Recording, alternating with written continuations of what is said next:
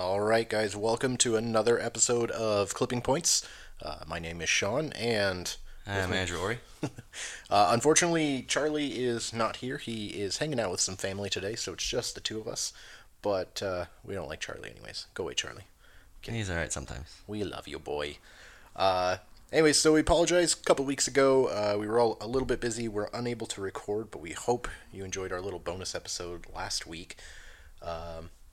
So what did we miss? A couple weeks ago, we had Pro-Am Round 1. Was a pretty crazy round. Rain showed up. One cloud specifically just showed up, went right over the track. Hung out for like an hour and a half. Yeah, downpour just screwed a lot of people up.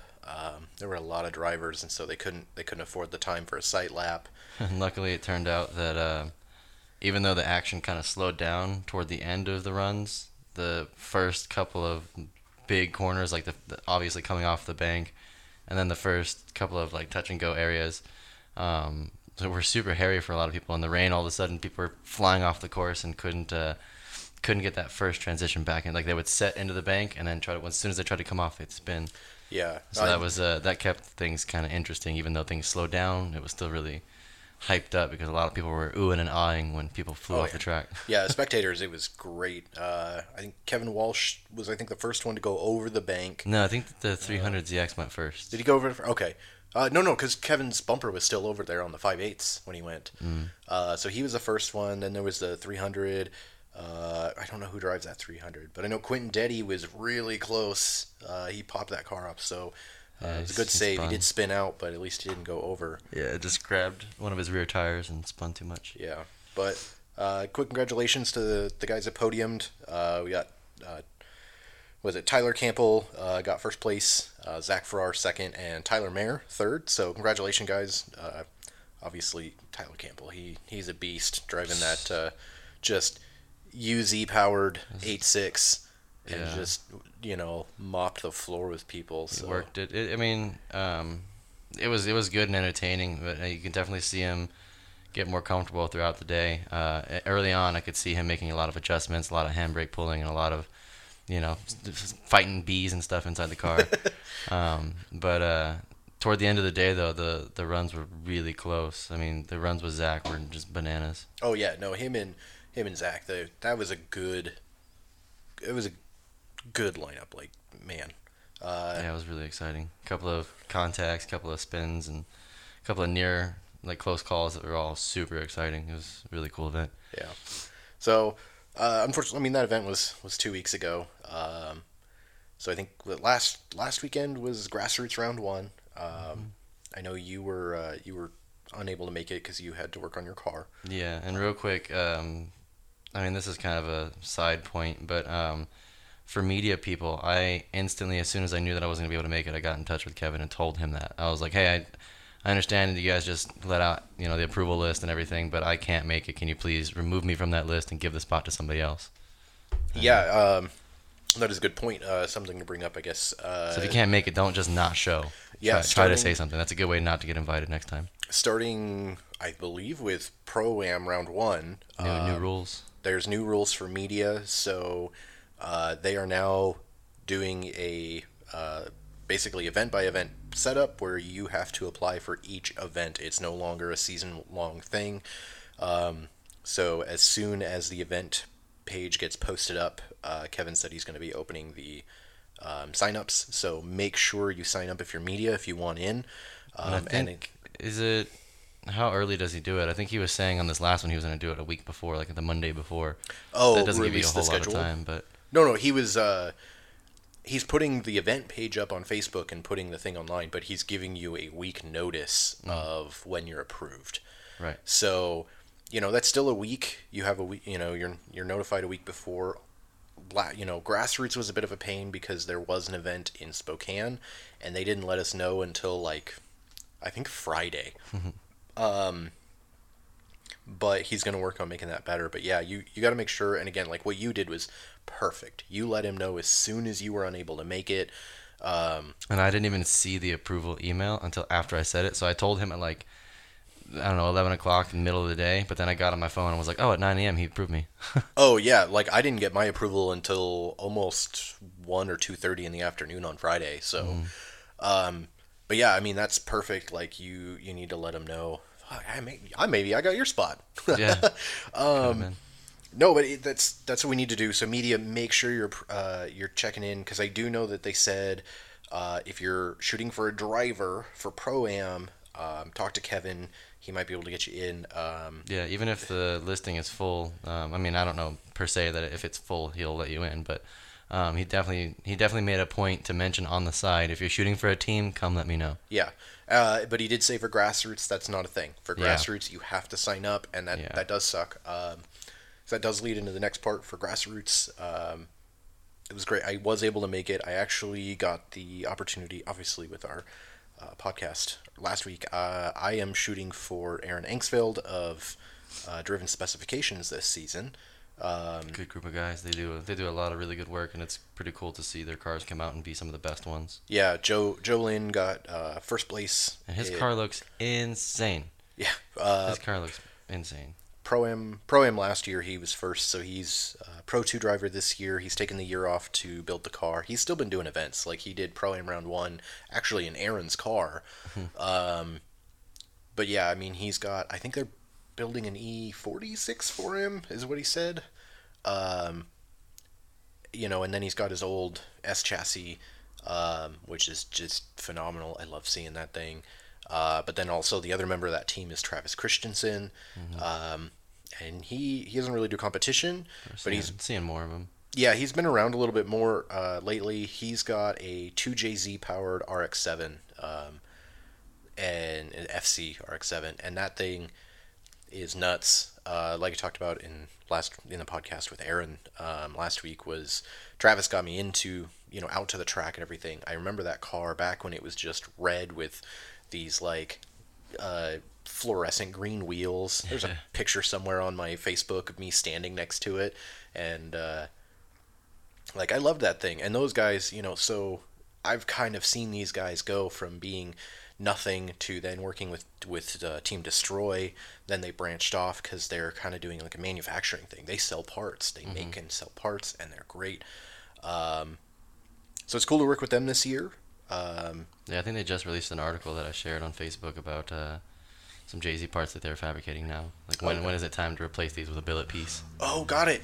I saw that. I haven't. It's on my save list. I haven't watched or looked at it yet. But so yeah. So grassroots. I got to shoot for Aaron. There was a few struggles with the new camera setup, but hopefully that should be fixed by the next round.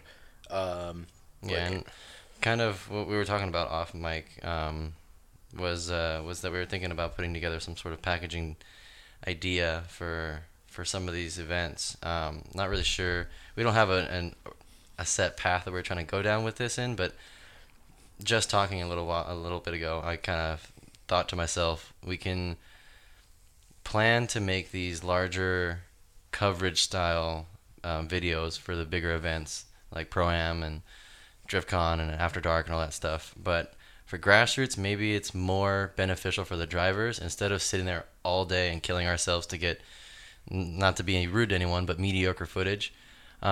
We can probably use grassroots as a moment to grow the drivers that are ready to step up to the next level. The guys that are ready at grassroots to maybe go to Pro-Am, or they think they have contention in grassroots to maybe win it. We should be focusing on pushing those few guys to get program coverage, like just more quality coverage of those guys. So Well, yeah. I mean, one of the things with shooting for a driver is, we're trying to help them with sponsors. Yeah, it's one thing so they can have their own photos, but it's also giving them coverage to provide for the sponsors and to help promote their sponsors. And so, in from Pro-Am to grassroots, it's a whole different thing. When you're in Pro-Am and you're doing that, you need very specific things. There's a lot of guys that already have a few sponsors. You have a few people that are looking at sponsors. Grassroots, 80% of them are, again, they're just out there to have fun. They don't care. They're broke. They just barely have enough money to get into the competition. They just want to drive and have fun. But you do have those select few who are running it, and again, like you said, they're ready to bump up, And if we can get them some sort of coverage, whether it's some short videos, because maybe we don't have enough footage to do a long one, but we can get them some decent short clips, some good photos. We can create cool little things for them, and then maybe help bump them up into that pro-am level. And then for the pro-am guys, you were saying earlier, again off mic, but we were talking about creating a package for them, basically for guys trying to get sponsorships, or that maybe have sponsorships that they need to work with. And the photos that are in that set would be of a different quality. Like, obviously high quality is as far as the image itself, but the composition and what we're shooting will probably change in if we were to do this sort of package thing that's sponsorship oriented. We would probably focus more on the finer details, focus more on shooting you putting the car together, or on any sort of modified parts or anything like that that can make your program stand out a little bit and help, so that it's not just a stock photo of your car at a quarter angle, from 10 feet away. Well, yeah, and if you're looking at a tire sponsor, and either you have one or you're trying to get one, you run their tires all the time, we can make sure we get some really cool shots of, you changing their tire out, and the close-ups more of like the logo on the tire. Or if you have a sponsor already and their stickers are on your car, you can make sure we accentuate that logo and really push that. And it's a different thing we're focusing on, rather than the whole car. We can focus on certain points. Just professionalism. We definitely take pictures of drivers suiting up or on the line looking at each other and slapping their visors down and all that stuff, but in this sort of sense, we would probably be a lot closer. When we do that, when we shoot these kind of photos, we're usually not right in their face. If somebody's getting this sort of coverage from us, it's a lot easier for us to get a lot closer and get more in-depth, professional-looking stuff that'll show you with, fireproof gloves on, with a visor and everything on your helmet that looks all professionally done up. Maybe you have a livery on your helmet too, or you've got in-car comms, or you have a radio or something like that. We can take pictures of the things that really make these drivers look serious, like look the part. It's really not that expensive to get a decent comm system bolted up to the car. You don't have to bolt it in or install it. The Dirtfish guys zip tie the comm system to the top of the roll bar, and like not the top of the front of the halo. Yeah, they just zip tie it on and it works just fine. So that's a definite option for a lot of guys. It's relatively cheap and makes you look very, very serious. And you can communicate with your pit, with any spotters or anything like that. Yeah, Aaron had obviously a box that they fabricated, like welded to his, I think it was welded or bolted or something to his trans tunnel, and they had one of the very professional walkie-talkies and stuff stuck in there, the cord that then he's got a mic built into his mic, so it plugged right in there. Right. And then of course it's got the plug, so if he has to get out of the car quickly, it just unlatches or like unhooks itself. But it's a nice little setup, and obviously they designed that box. You could make a crappier looking box for really cheap and do something similar and still have it work. Like, there's a lot of options there, but like you were saying, like, that is a cool thing. You can do photos. One of my favorite photos I have actually from Grassroots, I did this really cool shot of Aaron. Like, I sat on the passenger side, shot through the window of Aaron and Joe. Joe was kind of, I think, pepping him up. I'm trying to find it so I can show you, but it's a really good shot. It's kind of what you're talking about, where you're making these look really professional. And we're just focusing on team-oriented stuff too. So if you've got guys that are helping you as soon as you arrive, pull things off the trailer and get things done, like, I don't know, just showing up and seeing like Ben White put his car together and putting those fenders on and stuff, and having other people working with him is really cool. So we can also accentuate the fact that you might have a team-oriented thing, or you might be a solo person that's just out there on the weekends doing well enough to be one of the names that's at the top. But this is all just sort of early planning stages. But things that'll make your program look more professional are things that we're going to want to make stand out. So as people are building their program, they can kind of keep that in mind. So things like having like a fire extinguisher or a fire suppression system bolted up and ready in the car would be really helpful. And I mean, so I finally got this picture pulled up. And, Yeah, that's pretty rad. yeah, I mean, like, it's a good shot. I kind of figure you've obviously got the logo of his seat. It's got the logos of his helmet. It's a pretty good picture of Joe in there. Is Joe wearing one of the company shirts? I believe that's a Feel suspension shirt, which is okay. who. Just looks similar to Real Street. Yeah, I think it's Feel. Yeah, I'm pretty sure it might be Real. Anyway. But regardless, like it's a good shot of them. But we did kind of talk about like potentially having like a checklist or something for these guys. You know, we can kind of create this. This is what we can provide. What are you looking for? Because not everyone's going to be looking for all of this stuff. And if they need something specific, you know, we could even have this list and have an empty area for if they need something that's not on the list. Or give people the option to give people an option to tell us what they're specifically going for. Like if you already have sponsors and you're not going for a general sponsor me type package, then maybe you can tell us you're looking for a tire sponsor and we can focus on things that are related to that, like maybe closer shots of you in drift with the tire as the focal point, or True. with things in motion, like a motion shot, but of the rear quarter of the car smoking the hell out of a tire and the rear of the car covered in smoke. Like things like that could help just show you have a need for tires, you're going to use them well, you're out there shredding and stuff like that. Now, unfortunately, at this point in the podcast, our power cord for the brand new audio interface got disconnected, and we actually lost the rest of the podcast, which was roughly 40 minutes of audio that we lost. Now, I don't want you guys to worry too much because we will be recording again this weekend, which should be May 19th. We will be out at Evergreen Speedway for Open Drift. I know Andrew and I are going. I think we're going to try and convince Charlie to get out there. It is Andrew's birthday, so if you see us out there, make sure you come and say hi, give him a high five. My birthday is on the 23rd, so, you know, give me a thumbs up and early birthday, hey. Now, one of the things that did get lost in the podcast that we wanted to make sure kind of got brought up is Facebook. Obviously, we have a Facebook page. We have quite a few people that are liking the page, which is fantastic, but we're trying to get a little bit more, user interaction.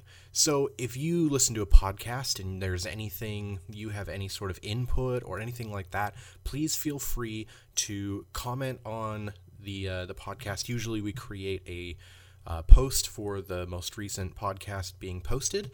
So go ahead and comment on there. Leave us a comment, maybe a suggestion, anything. We would love that. We are very good at getting back to people. And one of the things that Andrew had mentioned is the fact that if we do not get back to you, it's not because we ignored you or anything like that. The way that the new Facebook app works on the phones, the pages are a lot harder to navigate, and so sometimes we're not seeing things. Other times we're getting notifications 2 days after. So if you don't hear from us within like 24 hours, send us a message. Comment again. We do not care. We want to make sure we get a hold of you. So other than that, make sure that you're liking the Facebook page, subscribe to the podcast for future updates. And again, I apologize that this is so short. Just an error there, and hopefully we'll make sure this never happens again. So thank you guys for listening, and hopefully we will be back next week.